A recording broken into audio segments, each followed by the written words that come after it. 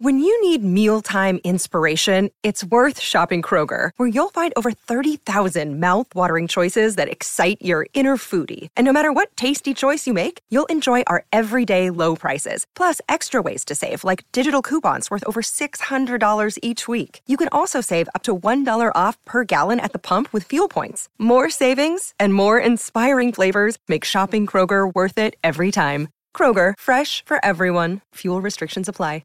Another day is here, and you're ready for it. What to wear? Check. Breakfast, lunch, and dinner? Check. Planning for what's next and how to save for it? That's where Bank of America can help. For your financial to-dos, Bank of America has experts ready to help get you closer to your goals. Get started at one of our local financial centers or 24/7 in our mobile banking app. Find a location near you at bankofamerica.com/talktous. What would you like the power to do? Mobile banking requires downloading the app and is only available for select devices. Message and data rates may apply. Bank of America N.A., member FDIC. This is The Final Word, and before we start the show today, a quick note from an old partner of ours, dear old Wisden. They're back with The Final Word this month. Yeah, we're thrilled to have The Final Word partnering again with Wisden. I think that some people think of the Almanac and the book and think it's the only thing that Wisden do, but it's the monthly magazine, Wisden Cricket Monthly, and the quarterly, The Night Watchman, which you and I, Jeff, have both contributed to. And for the purpose of today's show, we want to talk about that, The Night Watchman, which is the quarterly essays that appear in this lovely book, which is assembled at Wisden Towers there at the Oval.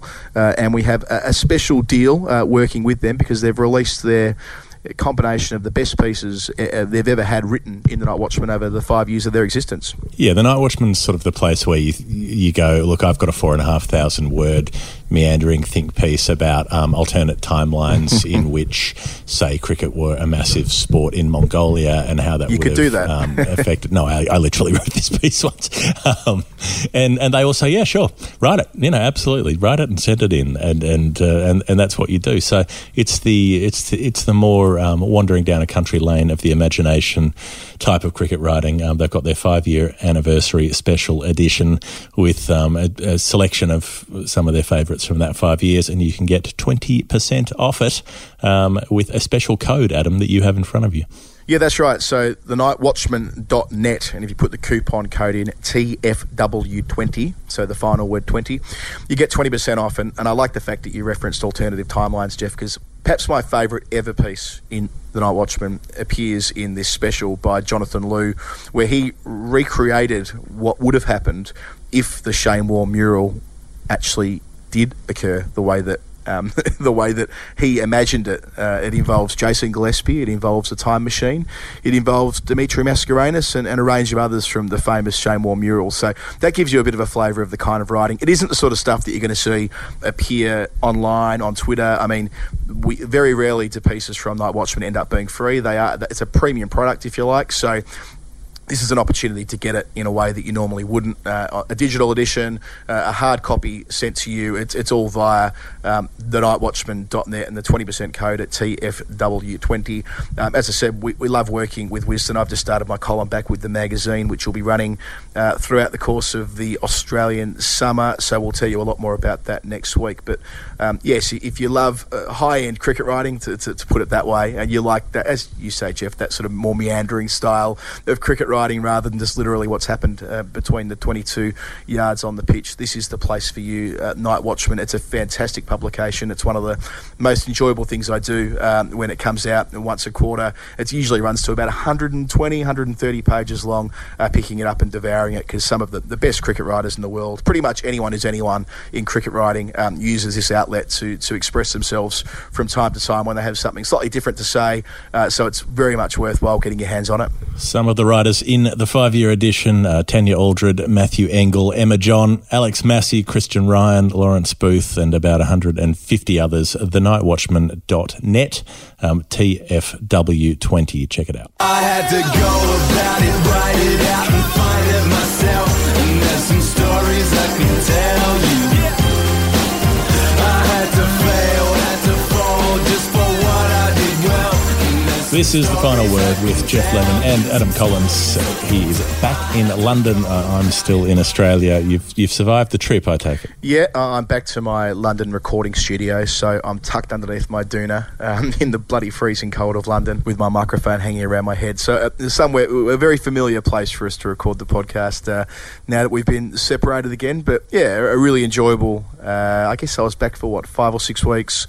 A couple of test matches, a bunch of other cricket in between, a few episodes of the show, 2 live shows as well, which we probably should mention off the top, Geoff. A lot of thank yous for making Adelaide possible last week from the Ambassadors Hotel staff in King William Street. Nearly had a bit of a blunder there last week, didn't we, Geoff? We realised after promoting the hell out of it that there were 2 different Ambassador hotels in Adelaide, but Ambassadors in King William Street. Yeah. There was a singular and a plural, yes. And the difference between those things is very important, and S is important. Thankfully, we'd put the right one on there, but I'm not sure if anyone did go to the Ambassador Hotel, but if they did, they would have found it was a very residential hotel, not a drinking establishment.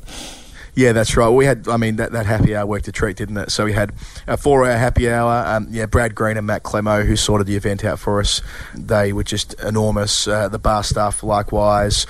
Future talent, who we'll talk a bit more about later on, but getting those amazing footy cards shipped over. It looks so good as a gift to give people as they walked in the door. Jim Maxwell was his suitable, elaborate cavalier self. And Jason Gillespie, what a great guest. We've had him on the show before, but having him in that slightly different setting where we weren't necessarily putting the show out. Indeed, we're definitely not putting the show out. Just letting him play all the shots that he wanted, and he took full advantage. Yeah, it's really nice to see someone who may have been a little bit media shy earlier in his life just relish being in front of a live audience and, knowing that he can control them, knowing that he can, having the timing on his lines, when to drop which particular comment, and just live to his full potential. It was a beautiful thing. Yeah, it was awesome. And again, we've done 5 of these live shows in 2019. We've basically sold them all out. We definitely sold out Adelaide and Melbourne in the last 2 weeks. So we've got loyal fans of the show in Adelaide who came out in their droves. So thank you so much to those that came along and were part of it and introduced themselves to us either before or afterwards. It's a really fulfilling thing that we're doing. We're going to have a break on the live shows for now. Obviously, I'm on the other side of the world to Geoff for the foreseeable future, but next summer in Australia, we'll get back on the road and we'll try and do a few more. We'll rewrite the material, Geoff. We'll get stuck in. We'll find some more excellent guests and do it all again, because it really is a fantastic part of what we've been able to turn this podcast into. And a special shout out to 2 individuals, you know who you are, who were the only 2 who made both shows, who were at Melbourne and Adelaide. Yes. A particularly good effort from them. Absolutely. Adelaide, we had a test match, Adam. Mm-hmm. Nothing much happened for a fair bit of some of it while it was raining, but it was there. It was a thing that took place. But the main story coming out of it, of course, David Warner, the cheeky 335, and this ridiculous story of his over, the last year or so, this year of coming back into the team, dominating the World Cup, being, a run away from being the top run scorer at the World Cup, almost not making a run during the entire Ashes series, and then coming back with a massive 100 in the first test and then a triple in the second. And he could have had the world record score probably if he'd been given another couple of hours to keep batting. So, and I almost would have liked to see him do it just for that basis,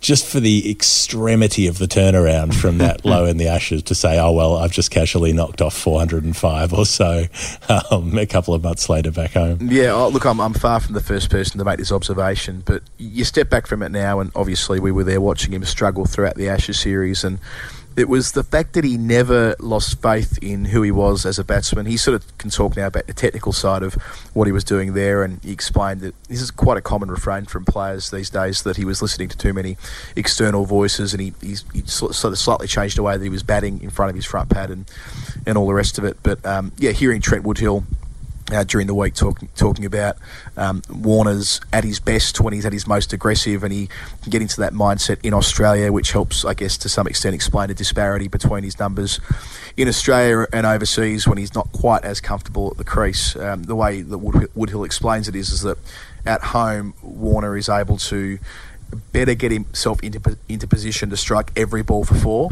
and then he can pivot and not do it, if that makes sense. So he prepares himself to strike every ball, and that gives him the freedom to leave a lot more balls here than he does overseas. So it's, in a way, it sounds a bit counterintuitive.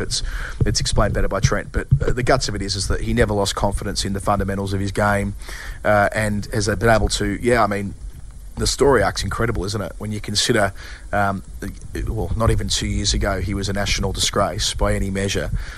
Rightly or wrongly, how that all played out, that was the prevailing view towards him. And indeed, with some people, Jeff, that'll always be the way he's perceived, and it won't matter what he does on the field. But now it feels we've gone a long way towards getting to the stage where people are willing to not completely let it go, but willing to judge him far more on the basis of his output rather than his character. And look, maybe that's wrong. Maybe it's wrong that we only view cricketers through what they do in the middle, but it does feel like that's the way the conversation's moving. I don't think we only judge them by what they do in the middle, because I think there was a high degree of negativity, not from everybody, but from a decent chunk of people who are following along around that 100, which there wouldn't have been for another player. So there was a fairly ridiculous conversation about whether he should have gone past the Bradman record, which, obviously is a completely irrelevant point given it's already been done, and that Mark Taylor drawing up level with it was an accident rather than a deliberate plan. And then there was also this other kind of negative response that was, it was too easy for him because it was a shit bowling attack and a flat pitch, as though, anyone could just walk out there and peel off a 100 if the bowling's not that great. There's been a lot of bad bowling in Test cricket over 150 years, but there haven't been a lot of 100s for some reason. So there were people backing him, basically saying, well, he didn't do it during the Ashes when it counted, as though it was a moral failing that he hadn't been able to make runs in England, and like he was sticking the finger up at us or something by coming home and making runs in Australia. Yeah. So there were these two kind of quite negative reactions to a player achieving a really rare feat, whereas when, say, Michael Clarke made that triple in 2012, it was almost universally adored. It was, oh my God, I can't believe a batsman did this. This is outrageous. Yeah, there's a bit here, isn't there?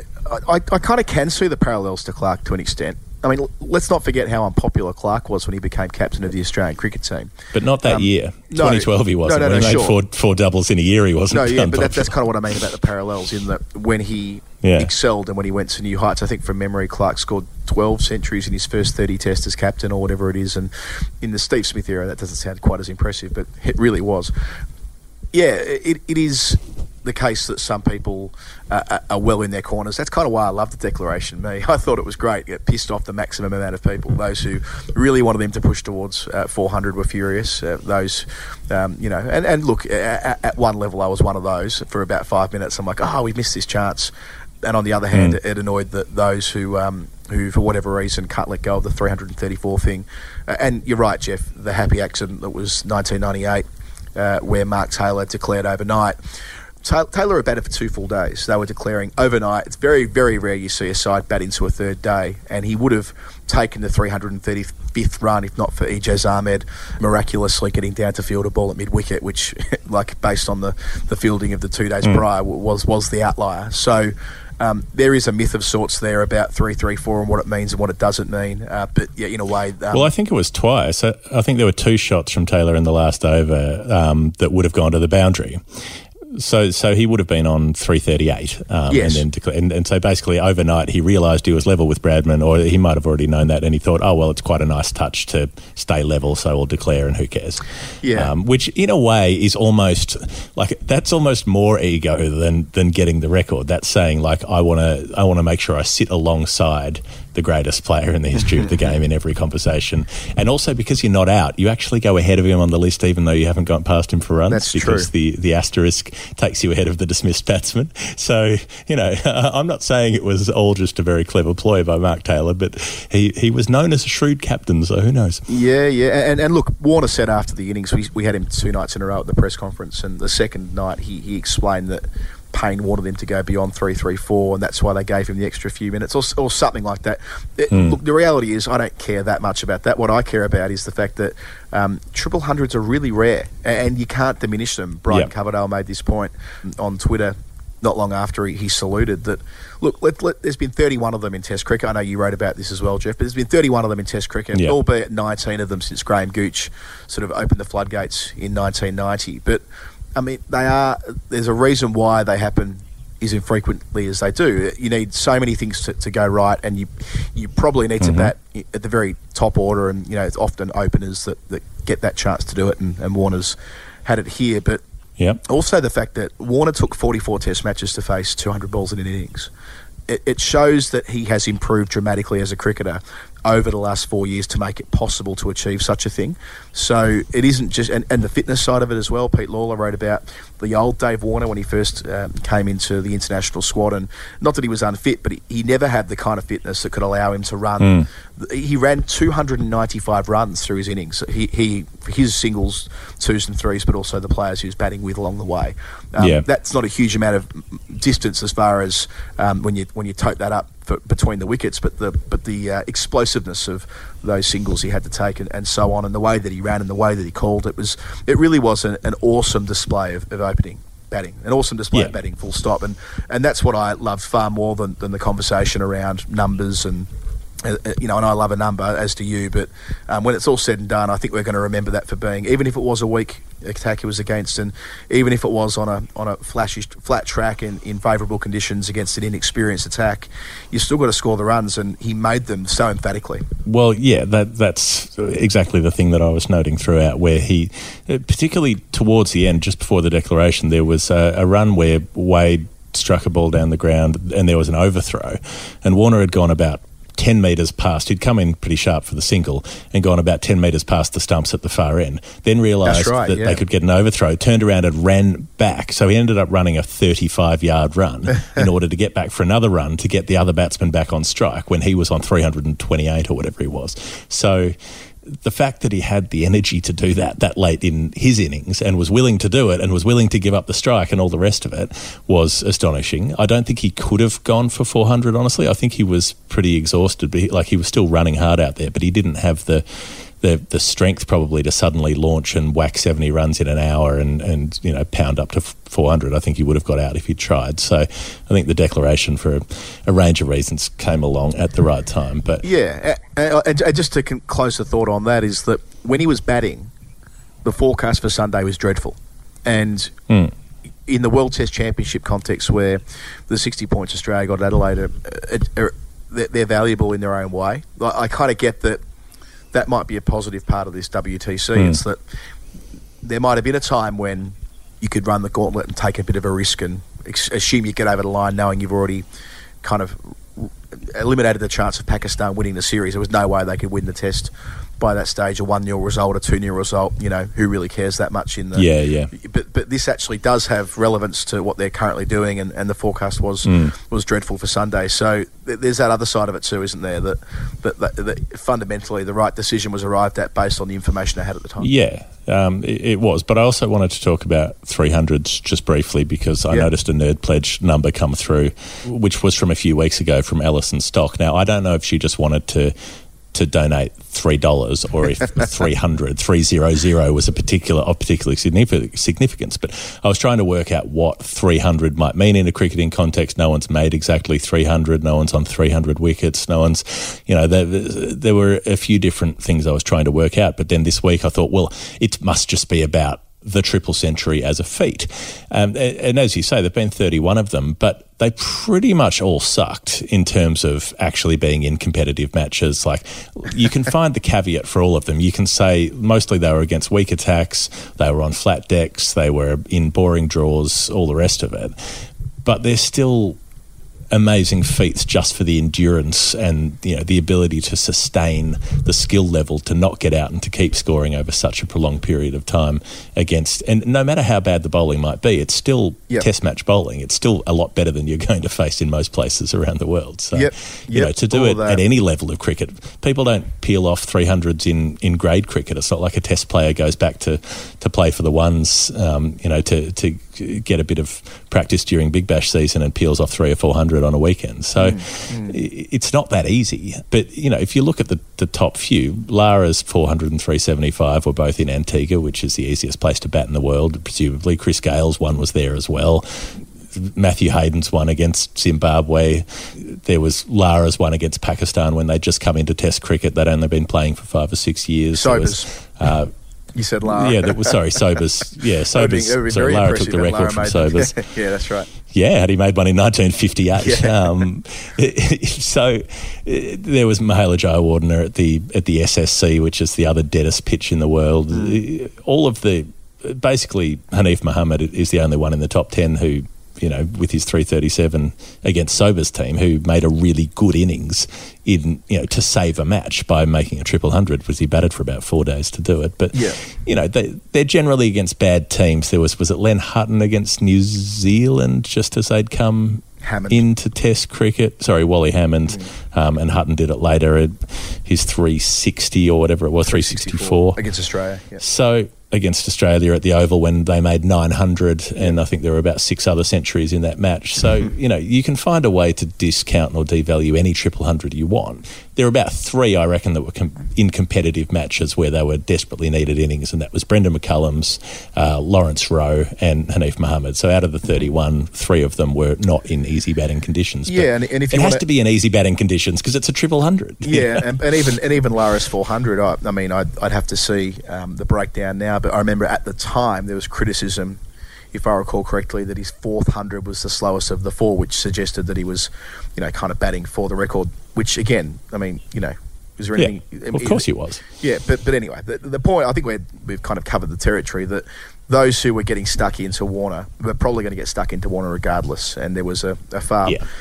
What I found more interesting was that the conversation around Warner, I do think, is evolving. I think those voices are getting quieter comparatively, certainly compared to where things were at when he first came back to international ranks in March. It's funny, isn't it? He was until 9 months ago, he was banned from international cricket. Not even that, 8 months ago. It's a relatively short span of time when he was still kind of public enemy number 1, and then in England making 95 runs in the series and quite loud calls that he should be left out of the side altogether. To think that now he's bounced out of that with a century in Brisbane and then a triple here it's a hell of an achievement. And you look at his overall numbers for this summer, it's something like, 500 runs? It must be more than that. 700 runs or something in international cricket when you total it all up with 1 dismissal. It's more like 800, I think. You put the right. T20s in. He was 700 plus halfway through that innings. Right. So add another 150 to that. What I was pissed off about wasn't about Warner. It was about I thought that a record that may never go. Well, certainly I felt like a couple of years ago when Shaun Marsh and Adam Vogt just came within 2 runs of it. The Australian record at 451, which was made between Bradman and Ponsford for the second wicket as well. I thought that was in the frame when we got to the ground on the second day, given they'd already, I think they put on 290 odd on the first day, and they were, in the first hour of day 2, they made like 80 runs between the two of them. Yeah, they were flying.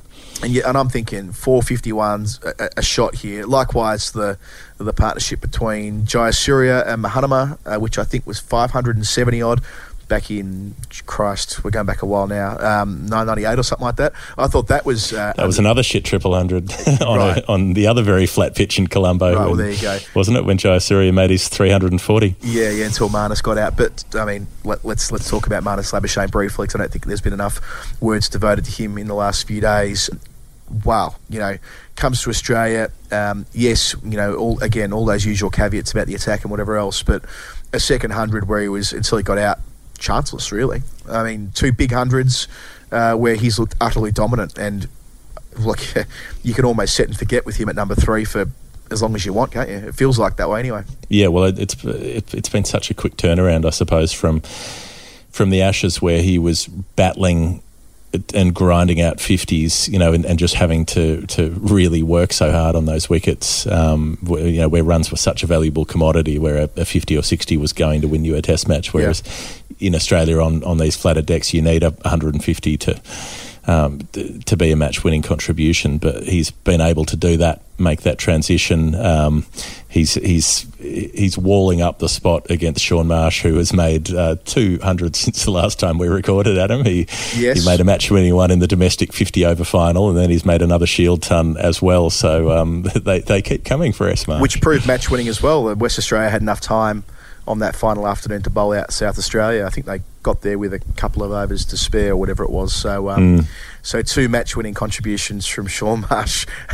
I was thinking about Marsh when he was cracking on that second dig in the context of Travis Head, who had the ultimate thanks for coming in this Test match. I don't remember who originally tweeted it, perhaps Brett Graham. I think it might have been. Anyway, that there was... He joins 2 other players who have played in a Test match where they haven't batted, haven't bowled, haven't taken a catch, haven't affected a run out, and still been on the winning side. So Craig McDermott in 1993, when of course at Lords he had the twisted bow, which had nothing to do with on-field output, but it meant that he couldn't take any meaningful part in the game. And then Bill Johnston. So what ended up being his final Test match in the Caribbean in 1955, Clyde Walcott played a pull shot, I think it was, and Johnston dives, he does his knee, and he's in such a bad way that Peter Burge and Alan Davison have to run off the ground and grab a door and turn it into a stretcher to get him off the field, and that's the last time he was seen on an international venue after his long and decorated career. So along with them now sits Travis Head. I'm sure he would have still had to have paid his match fees, but apart from that, he got very little value. He would have got good afternoon teas, I'm sure, and they certainly made a big deal around him whenever he picked up the ball in the field. There was a lot of roars, especially from David Warner, who had the complete opposite experience in the middle through those 2 days he was batting. So Travis Head... Well, he would never have left the field, would he? David Warner was on the... I reckon he was off for about 15 minutes after he batted. He didn't come on immediately when Australia started to bowl in their first innings. I thought he did. He took a catch pretty much straight away, so I didn't realise he was off the field to begin with. No, he wasn't there right at the start because he wasn't... I remember checking the field for him and he wasn't in the cordon and he wasn't anywhere else. Okay. But probably only for the first 2 or 3 overs, I reckon. Right. So, I mean, we may as well talk about Shaun Marsh and Travis Head. He probably would have been the guy that Marsh could have got in ahead of, but it's fairly clear from talking to Trevor Hones the other day that they're not viewing Shaun as a viable candidate right now. But as others have observed, Adam Voges was recalled to the Test side, brought into the Test side, I should say, at the same age, and he went on to have a couple of years, I guess at the best of his batting came when he was in his mid to late 30s. Maybe it's the case that Shaun Marsh's best cricket is now. And look, is ahead of him. And if that is all the this case, time they've been saying he's a player with potential while he's been steadily mounting in age. You were talking about paying match fees, but I'm thinking about getting paid your match fee. So the Test match fee for Australia is about $18,000, isn't it? Yeah. So Travis Head got paid $18,000 to field. Probably got for a couple of days. $1,000 for every time he touched the ball. It's great. That's amazing. I love that stuff. That's a very high leather touch ratio. It is. Hey, we mentioned the myth of Mark Taylor before about the idea that he got the phone call from John Howard and thought, you know what, I'll put the cue in the rack on you, Sir Don. Another myth is the follow-on, which you and I have gone into at various times, but I'm sure you would have been equally frustrated as I was when you would have read on Twitter, Australia, they couldn't possibly enforce the follow-on. They've never done it since VVS Lakshman in 2001 at Kolkata. I'm sure you saw plenty of that. Of course, they did enforce the follow-on, and as Jeff, you found out when you went through this in some depth. And they have. In 2015. And they will. Well, they did. Well, the one that I like, and forget about the sort of the post-Steve Waugh era, it definitely changed after that. I think Ricky Ponting did it 4 times. Michael Clarke did it once in his final Test as captain. Stephen Smith did it once also in 2015 against the Windies in Hobart. Now Tim Paine's done it at his second opportunity to do it. He didn't do it last year when we were... Where were we, Jeff? Last year when Paine elected not to enforce it. It was somewhere where I think he later may have regretted it. Oh, no. No, it was Steve Smith who didn't enforce it at the Ashes at right. Adelaide. Adelaide, yeah. No, sorry. Paine had the chance to do it in Canberra this year with a 300-plus lead and elected to let Usman Khawaja make 100 instead. Yes. So Paine went with it But yeah, just for the record, every single time Steve Waugh had the chance to enforce the follow-on after Calcutta, he did. So on 7 separate occasions after then, he did. And every time they won. So, if you want to talk about the follow-on being a limited, diminished thing in modern cricket, that's fine. But don't blame it on Tugger. In fact, Calcutta was Steve Waugh's first ever chance as captain to enforce a follow-on. Correct. And he took that, and he took every other chance after that. So, never mind that. That was complete nonsense. It was Ponting and squad mentality and wanting to rest the bowlers and other good, other good ideas. Now, I was desperately sad that I'd spent Sunday not at the ground. I spent Sunday stuck in Adelaide Airport through about 6 cancelled flights for whatever reason. And I was not watching Yasir Shah batting. And I was listening to it on the radio, and I was just shedding quiet tears that I was wasting my time at the airport and poor not at the ground, because what a moment! What a moment for the little bunny hopping, like the bounciest man in world cricket, to come out with the bat. He's always been a limited but enthusiastic batsman, but to bosh 100 in a test against Australia, I know it was a lost cause, but gee, it was glorious. Yeah, it was. And look, it's unlikely he'll ever be taken to Australia again on the basis that he averages 90 with the ball is his principal discipline. And he went for, what was it, none for 197 in the first innings of the game, which I think turns into the second worst Pakistan bowling figures ever. He went at worse than 6 and over through that long sort of day and a half journey, which must have been just traumatising for him as a bowler. But then, to come out and to stick it to the Australians with the bat, albeit at the point where he came in at 6 for 89. I mean, they were already staring down the barrel of an innings defeat. Yeah. The way that he went about it, the happiness, the joy in which he spoke to us afterwards, which was great. At least he has something to take from an otherwise dreadful tour. He's one of only a few players, I suppose, who can take something from it, albeit not what he wanted to take from it. But Babar Azam, 97, batted beautifully as he did in Brisbane, nicked off 3 runs short. A very clever piece of bowling from Mitchell Starc, I should add. A bit of reverse swing from around the wicket to draw him into a stroke when he was on 97, when Payne was sort of chopping and changing. It was good captaincy. The game was sort of drifting a little bit on that third morning, but he engineered a scenario third afternoon, I should say, where he had to make Babar Azam think about it before he got to 100, and it paid dividends. I suppose Shaheen Afridi as well, 3 for 80 odd or whatever it was, when you consider the figures of his colleagues, the only Pakistani bowler to take a wicket in the test match. That itself's I didn't look at that, but there can't be many instances where only one bowler has taken a wicket for your team in a whole test match, and Shaheen Afridi achieved that. So I think he goes home with his reputation enhanced. And look, maybe Mohammad Rizwan, on the basis of the way that he batted, especially in Brisbane, but occasionally in that second innings, I think it was, in Adelaide, it was the second innings because he nicked off in the first. Yep. And if you wanted to be really generous, Shan Masood, who's had this kind of stop-start career and looks like he finally might have consolidated himself as a medium-term opener for Pakistan, but taken as a whole, it's a very sorry record. They've won 4 test matches ever in Australia. They haven't won a test in their last 4 attempts going back 20 years.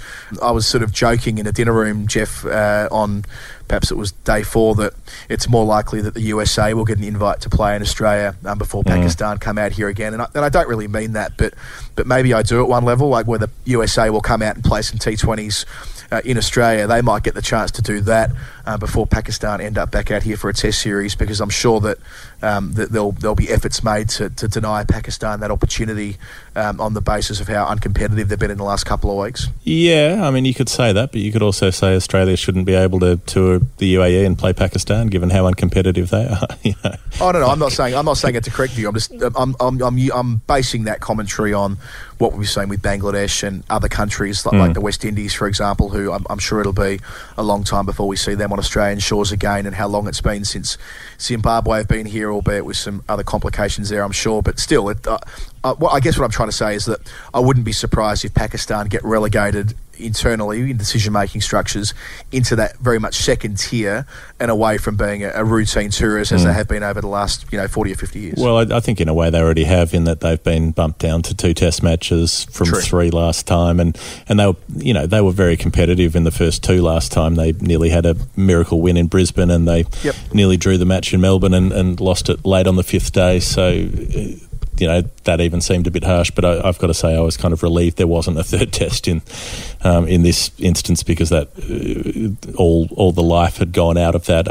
We've got the Australian squad for the New Zealand Tests has been named without changes as expected. Yep. But there is a new selection on the selection panel. George Bailey has been picked. He's still playing, but he'll take over Greg Chappell's old spot at the end of this domestic season when he's done with Tasmania. Yeah, I strongly recommend reading Dan Bredding's piece today about Bailey. It was at the back of an interview he did on Gerard Whateley show, but more about the reflections in Ed Cowan's book when Bailey was a selector and captain at Tasmania, and the way that he was able to communicate with Ed about, at the time, not playing in the T20 side. And this features in Ed's diary of 2010, 2011, and that was quite instructive. That, we talk about communication as sometimes it gets diminished, and I've been guilty of this when a player isn't picked for a side, and how important this phone call is. But having it detailed the way that Dan did in this piece today, it's a reminder that it's not just about why they may or may not have been selected for a squad at the time. It's about building confidence in the process, and I think that Bailey, having been around the national team and the selection process for quite a long time, really, when you consider how long it was back from when he was first being talked up to play for Australia, which might go back to 2007, 2008. His name was first in the conversation. He has a pretty good idea of being on the wrong side of those selection meetings, and I think he'll bring plenty. Obviously, it's a grown-up, if you like. He's a person that people have a high regard for his intellect as well, his emotional intelligence, and all the rest of it. So he actually wasn't involved in this selection panel. He'll take over at the end of the domestic season. But you say it was unchanged, and that was expected. That meant that Will Pucovski wasn't considered. I know he made 80-odd for Victoria on his return. I say not considered. We don't really know, because Trevor Hohns didn't, strictly speaking, answer the question, but reading between the lines, I think the sense was that, look, we're going to go with the same team anyway, so let's not get too in the weeds on whether Will Pucovski was available or not available, because it's a moot point. We've got the batting lineup that we want at the moment. But yes, the fact that Pucovski and Nick Maddinson both played this week's great news. The fact that Glenn Maxwell has played a couple of club games as well. He made 50-odd against Frankston on Saturday. That's great news as well.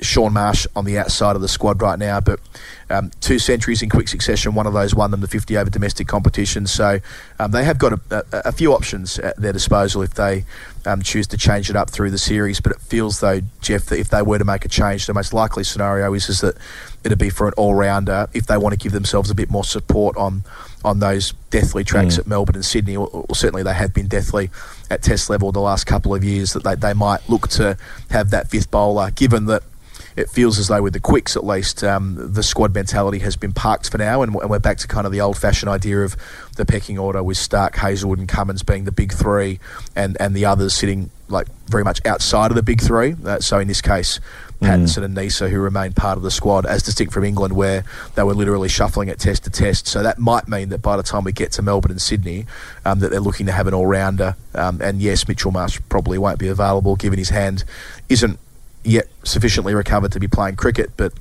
I would note that, people will probably laugh at this, and that's fine, but this year, since he's been dropped from the Australian white ball teams, Marcus Stoinis has done very, very well across 50-over cricket and Shield cricket, probably with the ball more than the bat.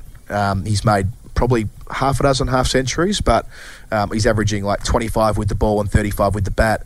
And when you consider different times that all-rounders have been picked for Australia, he might be ripe at the moment, which is unexpected given the poor England season that he had and the poor World Cup. But hey, if he's going well, he's going well. And in the absence of Mitchell Marsh, and if they do want an all-rounder, he has been in that squad before. Well, I think the main issue with the World Cup is that he played the World Cup like it was a test match. Sure. Yeah. So, that doesn't necessarily preclude him from coming into red ball cricket. I know you're very concerned that young Green from WA doesn't get rushed in, because we certainly have a terrible record in Australian cricket of anointing someone as the next big thing, a la Shane Watson. Oh, he can bowl 145 and make hundreds, greatest, most exciting talent since Keith Miller or whatever it was, and, no pressure. That doesn't ruin you for the rest of your career. Well, look, he might be. He's 2 metres tall. He's taken a 7 for in Shield cricket. He bowls rapid, and he's made 200s in first-class cricket this year. Like, obviously, he's an exciting cricketer, and he'll be picked for international squad soon. No dramas. But he's not bowling at the moment because he's not fully fit. Don't pick him now. I'm sure Shane Warne's probably penciled him in as captain or something for next week or whatever. And good on him. Like whatever. I appreciate that. He's got a new proposal to make the stumps. The stumps will be the size of Cameron Green. Yeah, and sure, whatever. Like that's their prerogative. Columnists, former players who have those positions are paid to have the hottest possible takes. But I just hope they play the long game with this guy. As I say, he's playing as a specialist batsman at the moment. So, and look, I'm not sure whether that's because he's got a niggle or something more substantial, but just leave him. If they want an all-rounder for the short term, they've got a couple of options there. Get through this summer, let this guy keep playing Shield cricket, and then consider where he's at after that. There's no rush. This isn't the time to be taking a punt. This is an Australian side, as Chris Barrett wrote yesterday, which have won 71%, I think it is, of their fixtures in 2019. And that's not a bad effort when you consider they've played a one-day as in India and T20s, limited overs fixtures in Pakistan, a World Cup, which of course meant playing everyone in the competition, an away Ashes series, and obviously the last couple of weeks they've had some softer fixtures, you might say, against Pakistan and Sri Lanka. But taken as a whole, not a bad effort when you consider 2018 by any yardstick was Australia's annus horribilis, that they could rebound this way. They're in okay shape. There's no need for anything drastic, and I suppose credit to the selectors for having been in a position to have picked successful squads more often than not through this year. Not everything's been perfect, but that's the best. What would they say in American sport? The most winningest percentage since 2006, when Australia were absolutely flying. So fair play. New Zealand are here to try to make sure that year does not end with a higher win percentage. I'm not entirely convinced about this. This New Zealand team are being talked up a lot. They've just beaten England at home, all the rest of it. They're a decent looking side, but I just have this feeling that New Zealand just choke when they come to Australia. It's because this happened last time in 2015. We were talking them up. They'd won some away tours. They'd drawn in England, 1-1. They were playing really well. They had McCullum still leading them, being the inspirational leader, and we thought they were going to come and be competitive, and they came and got just blown away at the Gabba, and then got a bit more competitive at Perth to draw on the road there, and probably should have won in Adelaide if not for some bad umpiring decisions. But they'd let the series slip by being wiped out in the first test, and I'm just not convinced that's not going to happen again. Yeah, look, I like the fair point, because you're right. New Zealand teams have routinely come to Australia and struggled more often than not, although there's that very famous series in 85-86 and in 01-02. I don't remember the final scoreline, but I know they did pretty well there too. Look, they're a very strong side. They're ranked number 2 in the world for a reason. They blend experience with Williamson and Taylor, who both made hundreds at Hamilton, with a second core of players. I think that's the difference. They're not just relying on sort of youngsters. They've got Tom Latham, BJ Watling and Henry Nicholls, who've got plenty of Test cricket under their belt. Quite a lot of Test hundreds as well, I should add, not just like cricket, but actually have played match-winning hands in different parts of the world. So you've got, I suppose, 5 batsmen you could seriously point to as credible. And then the bowling lineup, I agree that they got trashed here in 2015, but the tracks didn't suit that kind of bowling. Definitely didn't. I mean, that year Brisbane, that was the worst Brisbane track in my time following cricket. It was benign. It had nothing in it whatsoever. And then Perth was remembered for being so flat that it made Mitchell Johnson retire, and Ross Taylor made 290 odd. So, whilst I share your view about New Zealand teams getting overwhelmed periodically in this part of the world when they cross the Tasman, I suppose this is a side that has a bit more to it. I like the fact that Wagner picked up yet another 5-wicket haul, so that's 4 5-wicket bags in 4 Test matches for him this year. If not for the relative lack of Test cricket that New Zealand play, he'd probably be in most Test 11s, I reckon, for 2019. But yeah, he's got 29 wickets at bugger all. They haven't played Lockie Ferguson yet. I hope he's in the squad. He's got wonderful first-class numbers. Never got a Test match, but Jeff, we saw how violent he can be and how accurate he can be. If they want to go all out at Perth, I know Santner is an important balancing mechanism because he can bat so well, but they have got the option to play Bolt, Southey, Ferguson or Wagner. That could be interesting. and the pink ball, Perth, we saw how... Or Matt Henry. That's your other option is rather than Southey, who's lost a few yards, and you know, more of a swing and skill bowler who might not be as useful in Perth. Maybe, you know, Matt Henry, who, look, didn't have a great test match at Hamilton, but he's got pace and he's got lift. A very capable bowler. We saw in the World Cup final that he can play on the big stage as well. He bowled beautifully that day at Lords. In that ultimately losing effort. I can't believe I'm describing it as that. They absolutely did not lose. But anyway, so they've got lots of options. They're in good nick at the right time. They've shown they can bat for a really long period of time as well, which will help against an attack which is likely to be those three very accurate... Well, sorry, not very accurate, that's the wrong word. Very demanding bowlers. It's very hard facing Stark and Cummins and Hazelwood. Comes on first change with Nathan Lyon. Like, that is they're a fantastic attack.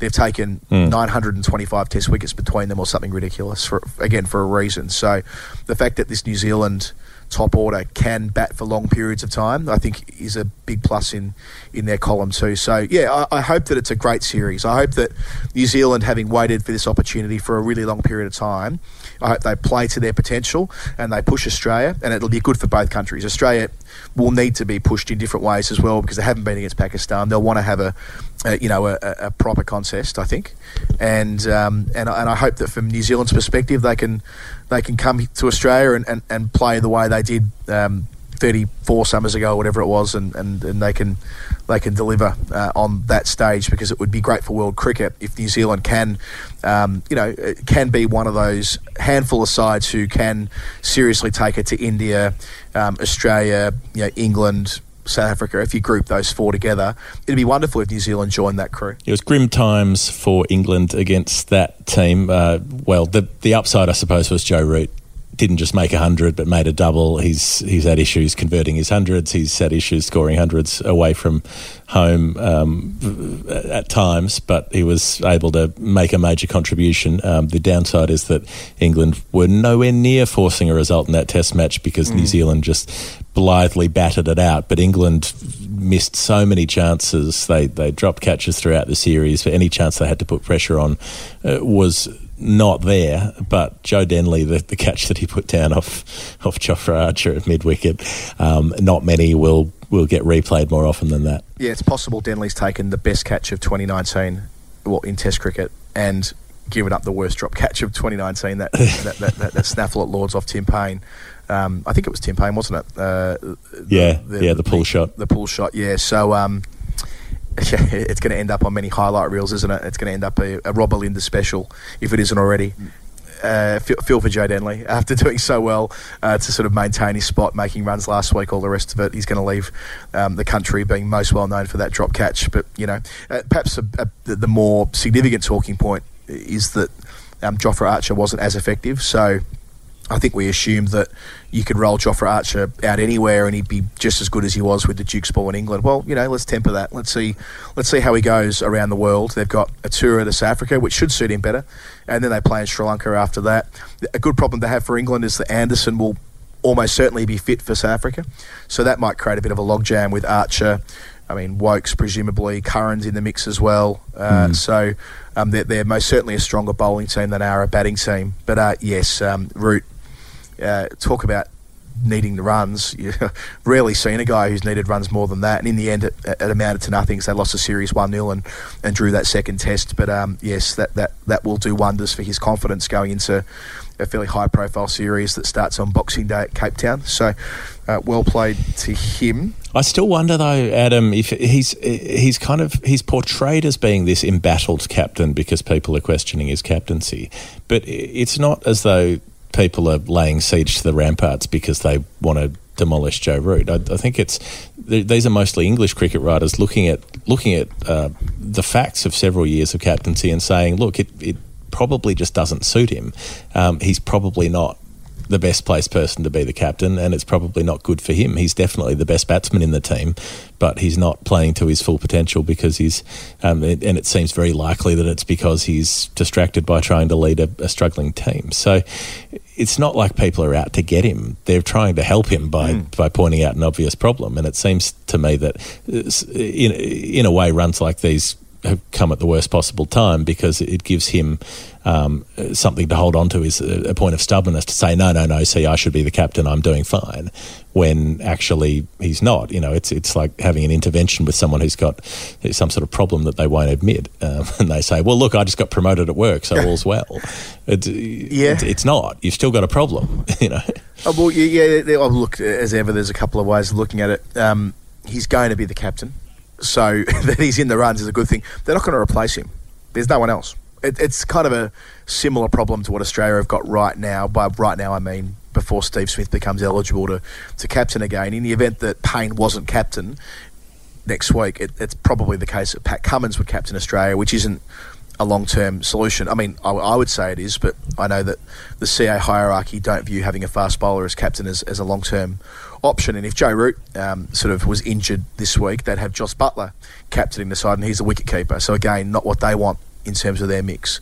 I can't believe I'm saying this, but Rory Burns is a pretty good captain at Surrey. He is. Maybe they should be looking that way for a couple of years. Well, that has been argued. It has been argued that if they need to find a stopgap, if you like, the guy that captained Surrey, it wouldn't be the first time that's happened, where the captain of a high-profile, big sort of Division 1 county has been given the chance to do the national job as well. We will have a quick break, and we'll be back for the second half to talk about WBBL and all kinds of other things.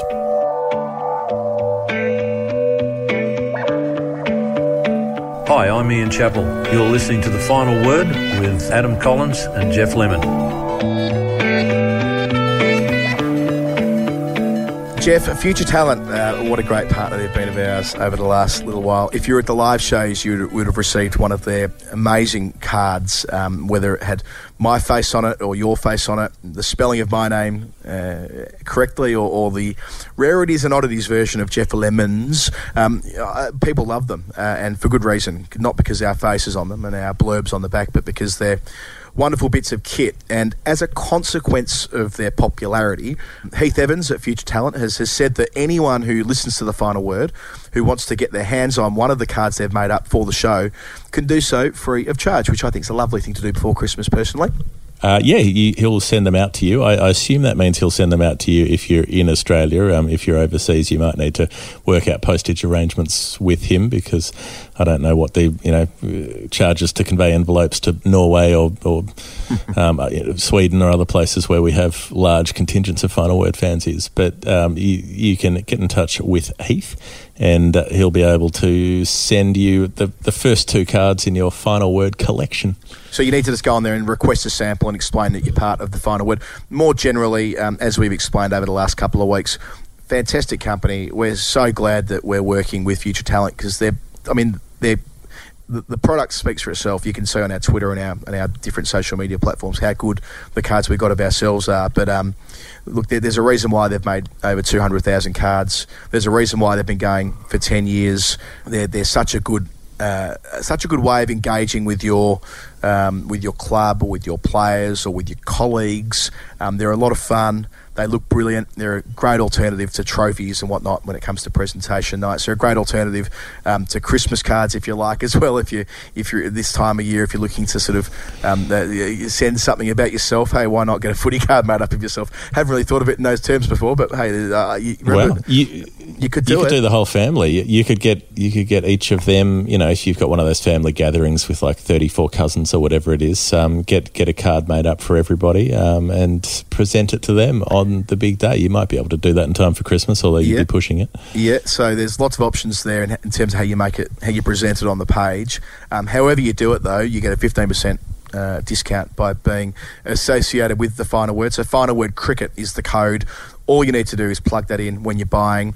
And if you are sort of thinking about presentation nights, especially for cricket clubs in Australia, this is now the time to get in touch with Heath. I can't speak highly enough of how good the cards are when you actually see them in the flesh. They're just wonderful. They've got a 5-star rating on Google, 5-star rating on Facebook. They're celebrating their 10th anniversary this year, so they're well established in the community. They're tons of fun. They've been great to us. They're a big part of our live shows, I think. Certainly when Heath was there with us at Melbourne, but also Adelaide, when people were coming in at the door, we were able to give them a couple of cards and take away as a little bit of a souvenir as to what we do. But yes, futuretalent.com.au. Final Word Cricket is the code. Tell your mates, tell others who are involved in cricket clubs or footy clubs or other sporting endeavours, your colleagues, as I mentioned before. What a great way to celebrate a Christmas party at work by getting some footy cards made up of your boss or something like that. There's a number of ways you can get creative there. And just again, issuing our thanks to Heath and the team there who've been looking after us for the last little while. That's futuretalent.com.au. You can request a sample and get one of the Final Word cards if you ask for it. And Final Word Cricket is your code to get a discount if you want to place a bigger order. Future Talent, working with the Final Word. Hi, my name's Kate Cross, and you're listening to The Final Word with Adam and Jeff.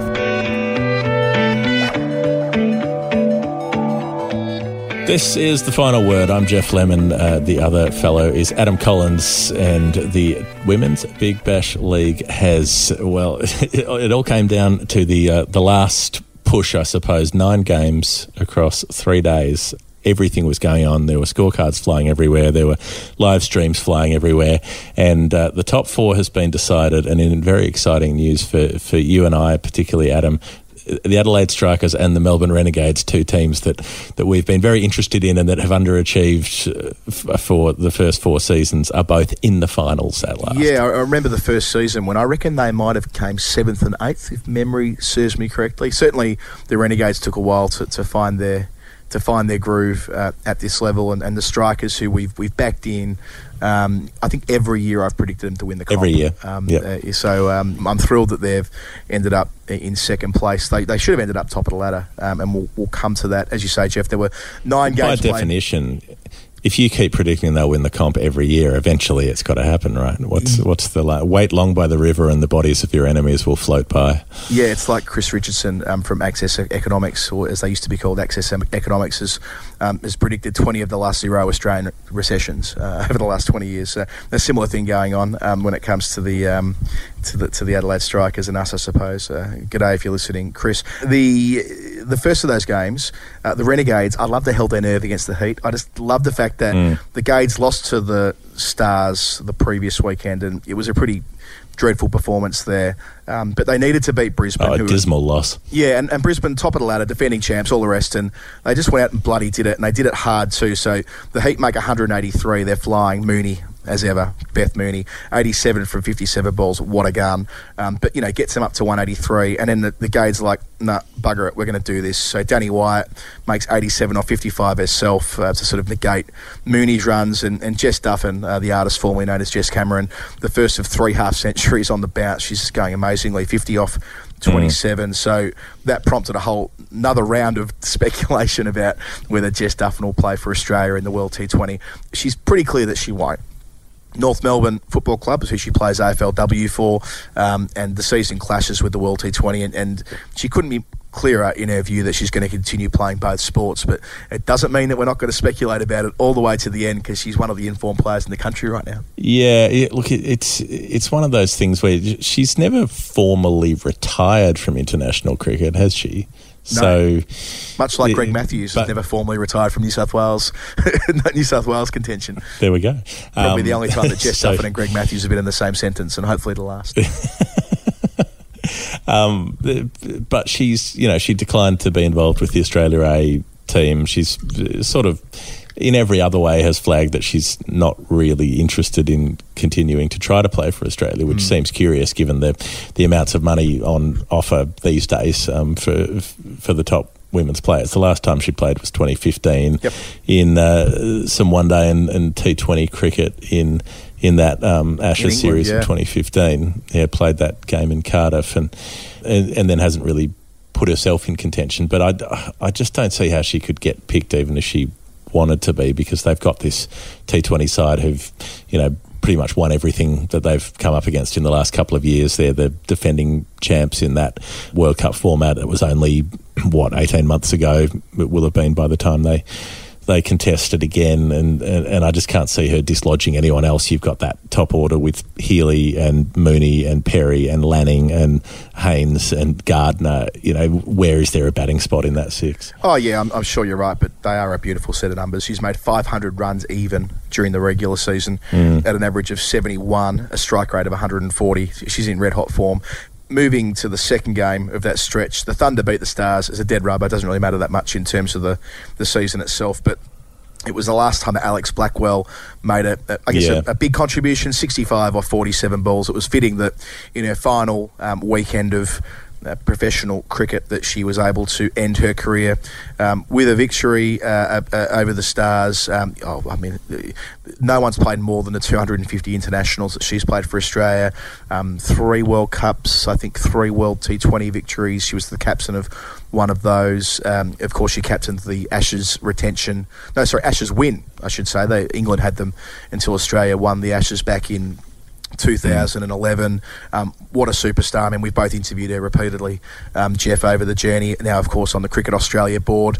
A great human being, a fantastic contributor, and the fact that she kept playing Big Bash the whole way through. I mean, she's been out of the international game for a couple of seasons now, but was super committed to staying with the Thunder. Of course, she captained them to the title in WBBL 1 back in early 2016, and still making runs to the very end. Yeah, Renee Farrell, another one who's pulled the pin playing with the Thunder, and Kristen Beams with the Melbourne Stars, the leg spinner who had a bit of an unexpected career, I guess. Yeah. Came into the national team fairly late in her career, but then had so much impact over the course of a few years. Yeah, that's right. Just on Farrell, I happened upon via Yaz Rana at Wisden. He posted a spell of Renee Farrell's on social media yesterday, which is when she took a hat-trick and fifer on that game where Blackwell was captaining when Australia won the Ashes in 2011. So an amazing response to that hat-trick, and had an excellent international career over the better part of a decade. So well played to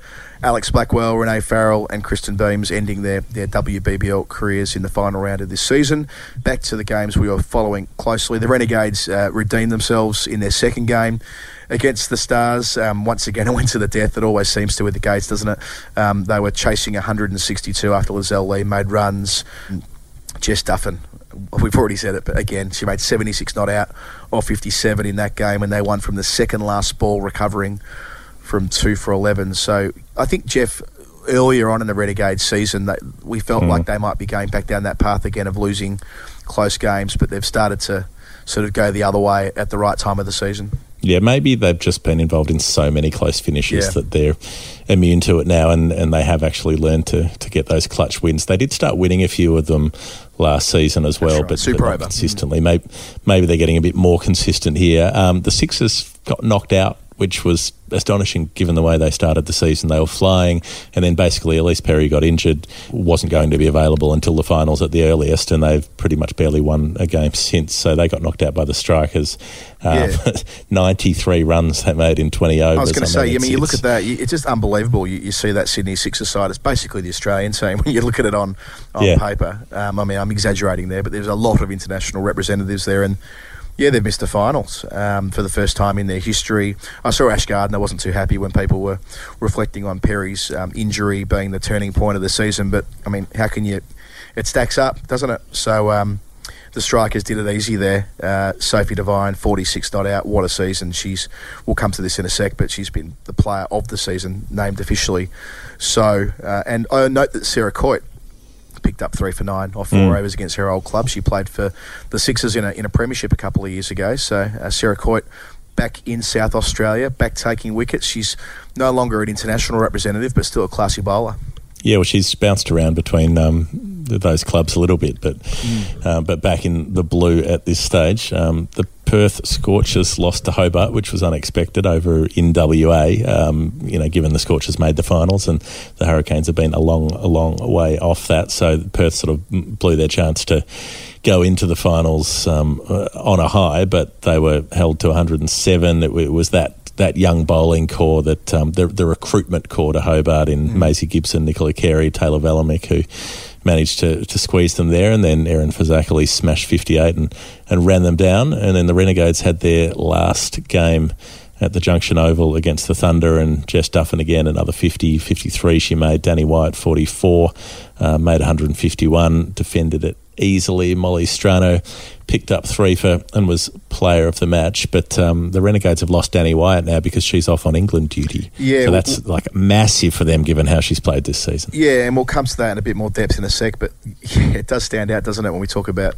Danny Wyatt making 87 and 44 in consecutive games. The fact that she won't be there on finals weekend is fairly disappointing. And just to come back to the Scorchers, I mean, they ended up beating the Hurricanes in their second rubber. Lanning made a century of 67 balls, as you do. Meg Lanning, always good for at least 100 in each WBBL season to finish off their regular season campaign. But I mean, if they win that game, if they did a double over the Hurricanes, who are a shambles really when you look at not a shambles, that's not fair. They have improved steadily through the season in parts of their output, but their win-loss record's terrible again. They're not going to get the home final, but they might finish second. I mean, if everything could have gone right, they may have had a more favourable draw. But once again, the Scorchers have been their own worst enemy since the start of this competition in 2015. They find a way to lose games they absolutely should not. The Sixers, with their season over, ruined the Strikers' chance they were winning the final. So the Sixers, we said already how they'd struggled to make necessary runs, but then in comes Elisa Healy in their final game, which has got no relevance to where they're finishing. They're definitely fifth by the time they arrive for this game, and she makes 84 off 38 balls, hits 7 sixes. So, as you do. Sophie Devine, in reply, nearly did it for Adelaide, hit 60 off 38, but they fell well short in the end, which really boiled everything down to whether the Heat could win their final game as to who would finish top. So with the Strikers losing to the Sixers, it meant that if the Heat beat the Stars, well, they were going to host the finals weekend. There's a huge benefit to that. I mean, finishing second is one thing. You get the more favourable draw, but finishing top, which the Heat do this week, having beaten the Stars comfortably in a 10-over smash. They kept the Stars just to 87, and Beth Mooney walks out and hits 59 out of 27 balls. They did it easily. I mean, they host the semi-final and the final, and they're defending champs. It couldn't have played any better for Brisbane.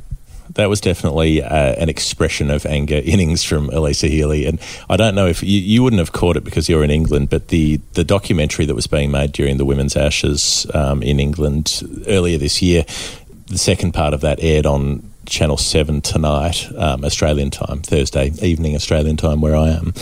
And it was particularly interesting that there's quite a bit of inside the dressing room footage from that test match where Australia were working out whether they would declare on the last day and try to bowl England out, or whether they would just bat England out of the game, take the draw and ensure the series points. You'll find this very interesting when it comes to you. So that aired tonight, and obviously you would remember you and I were there, and we were among people who were very critical of the fact that Australia didn't make any effort to win the test match and just batted out a boring draw. So there are these kind of tense conversations between Meg Lanning and Matthew Mott and so on, and a lot of chewing of the nails, and Lanning's taking the very dry view that, like, why should England have any right to be a chance to win this test? Yep. We've been the better team and we shouldn't give them a sniff. And that sort of gets discussed with Mott. Eventually it gets taken to the other players in the room, and Mott sort of says, well, what does anybody else think? Does anybody object to what the captain has laid out? Which is a pretty hard thing to object to because the captain's already made her view clear, and no one says anything. They all sit there very quietly and meekly in silence, and it's only Elisa Healy who then pipes up and says, well, I'd like to have a crack at them. But I understand if you want to do it your way, but I'd like to have a go. So, I've got a lot of regard for Elisa Healy. She's got that aggressive instinct in her cricket, and I like the fact that she was the one who said, well, if we've got 40 or 50 overs, we might just bowl them out. So, that's her approach to the game. In any case, it didn't get the Sixers into the finals this time around, but they've had a very good run there. So it's pretty nicely set up. Every team has a 1-1 record with every other team this season, so there's no real advantage there. That availability issue, though, it's been a problem in every WBBL season so far, and it's a problem again with all the England players in Malaysia to play Pakistan, as Megan Maurice was writing about on The Guardian overnight. Yeah, so this is, I feel like we've had this conversation so many times, Jeff, but how is it that we're pretty much where we always were on this? Each year at the pointy end of the competition, international players have had to go elsewhere. We're used to the South Africans being in this situation. Marizanne Kapp, Danae van Niekerk stand out as having missed premierships with the Sixers on that basis. We've had New Zealand players having to leave for major chunks of WBBLs before when they had their own domestic competition clashing. Last year, Danny White had to seek an exemption to stay for the semi-final. They didn't make the final, but she wouldn't have been able to have played the final due to a bilateral series that England were playing at that time. But I guess my simple question is that if we were talking about exclusivity windows for the Women's Big Bash 4 years ago, I saw the boss of the BBL in that Megan Maurice piece saying they're aspiring to a window. Well, I mean, why hasn't it happened yet? They should have first mover advantage. In this case, they've nearly got there. It's just one weekend, but that one weekend is where the finals are being played, and it does have a big effect on who's available. Look at the teams. The Renegades lose the aforementioned Danny White and Tammy Beaumont, who's one of the best players in the world. The Strikers lose Lauren Winfield, although it must be said that Winfield was only staying on as injury cover, but it doesn't matter. She's still part of the contingent there at Adelaide. And Perth are losing Nat Siver and Amy Jones, two legitimate match winners. In the case of Siver, top order player who's going to bowl 4 overs more often than not, and Amy Jones, top order player who's wicket keeping for them. So the Heat, on the other hand, with no English players in their starting 11, progressed to the semi-final stage at home and not having any major players leaving their side. It reinforces why they're favourite. But yeah, it is regrettable that they haven't found a way to get through this, given and look, maybe the WBBL's too long. Maybe the argument is that we need to make it smaller next year if it's got its own isolated window, which it had this year for the first time in the Australian domestic calendar. And if it were 2 weeks earlier or a week earlier or whatever, this wouldn't be an issue. But I mean, back to first principles, why haven't we arrived at a stage where this competition is carved out and we don't? Because if had the Thunder made the postseason, Nita Dar also would have missed because she's playing against England for Pakistan in Malaysia next week. We saw last year the Thunder suffered from losing Harmanpreet Kaur for the semi-final. They lost by 1 run, I think it was. So, yeah, this is having a material effect on who wins the competition, and it isn't the same as men's cricket when you can just kind of call up a new international player. The depth isn't the same, or it isn't the same kind of depth that we have in men's cricket, and that, I think that would be, if we had a window where it just was helter-skelter WBBL, I don't think anyone would lose out of it. Well, yeah, we've heard it said for several years that it's going to happen in the future, but we haven't got there yet, although it does make you wonder whether it should be more of a part of the recruiting strategy if you're building your club around a reliance on players who won't be able to be there should you be in contention for the final, then maybe that's not the way to do it. But Sophie Devine, the player of the series, deservedly 699 runs she made at a strike rate of 130. Also picked up 16 wickets at 20 in the competition. Just blitzed it this year, and I was glad to see it. Like she's done it in patches before. She made that massive 100 off 50 balls, or the first one that she'd made in the WBBL a few years ago. The second season, perhaps it was, or the first. She's had these moments. She's had match-winning games. She had the match where she batted and bowled in the Super Over, but she hasn't necessarily put it together for a whole season and just been dominant throughout, and this year she was. So consistent. When you look at it, if you bat 14 times and you've made 700 runs, I mean she's making, well, her average is 77, but she's contributing on average, the better part, nearly 50 runs in innings, which in 2020 cricket is more or less unheard of unless you're Virat Kohli. She's got 8 half centuries in the competition, so yeah, massive. I think last year might have been the first season where her bowling was more influential than her batting, but Sophie Devine stepping it up. We've seen it from WBBL 1 all the way through that she has the ability to win a game, but this year really entering that new bracket. We're used to seeing Beth Mooney there, who I should add, in any other season, I mean, Beth Mooney would probably win the award. Well, maybe not last year when Perry made 777, but Mooney made 672 this year, again at 75, and 8 half centuries for her as well. They're the two real standout players in the competition. Meg Lanning, another 500 run season, 530 runs at 44. She passed 50 on 5 occasions, including that century on the final weekend. And Jess Duffin was the 4th player, as we mentioned before, to make it to 500 runs. So, yeah, when we were first covering this comp, Jeff, I think Lanning was the only player to reach 500 and might have just got over the line. It might have been like 520 or something like that. Now we've got, 4 players comfortably passing the mark. Well, 3 comfortably, and then Duffin hitting it right on, which says a bit about the way that scoring rates have been inflated year on year. I read somewhere that we've seen more boundaries and more sixes in the regular season this year than any other time, which just reinforces that women's cricket and women's short form cricket does get better every year. Can I give you one beautiful little number here? I was so happy for Beth Mooney to, 672. The other season, she's been so consistent, but every season she'd make about 400, 400, 450. Yep. This year, 672, she's gone big. So she's number 2 on the run scoring list. She's scored almost as many runs as Sophie Devine, 20-odd behind. She's scored them almost as fast, strike rate of 127 versus 130. But Beth Mooney hit 2 sixes this year. Sophie Devine hit 28. That's wonderful. Having a look at that now myself, that's wonderful, isn't it? So a lot more boundaries, a lot more 4s in the Mooney catalogue, and a lot more dot balls in the Devine innings. I've got the top 10 in front of me, and no one in the top 10 has fewer than 5 boundaries. They've all got the sixes. Sorry, they've all got. Most of them have double-digit sixes, and then Mooney's sitting there with 2 sixes. It shows her broader all-round game, doesn't it? What a gun along the carpet. Always along the carpet. So there's been an official 11 put out by the league, an official team of the tournament for the first time. Next week after the finals, we'll do 2 things. We'll do our team of the tournament, which will capture whatever happens on finals weekend at Allan Border Field. Wasn't our team supposed to be the first 5 years, though? Yeah, we're going to do both. I think it was supposed to be the full WBBL. Yeah, we're going to do both. We're going to do a team of the year. We're going to do both. We're going to do a team of the year and a team of the 5 years. I think it's worth investing in both of those for next week. So the finals are at AB Field this weekend. On Saturday morning, it's Strikers and the Scorchers. Saturday afternoon, the Heat and the Renegades. So 2nd versus 3rd, then 1st versus 4th.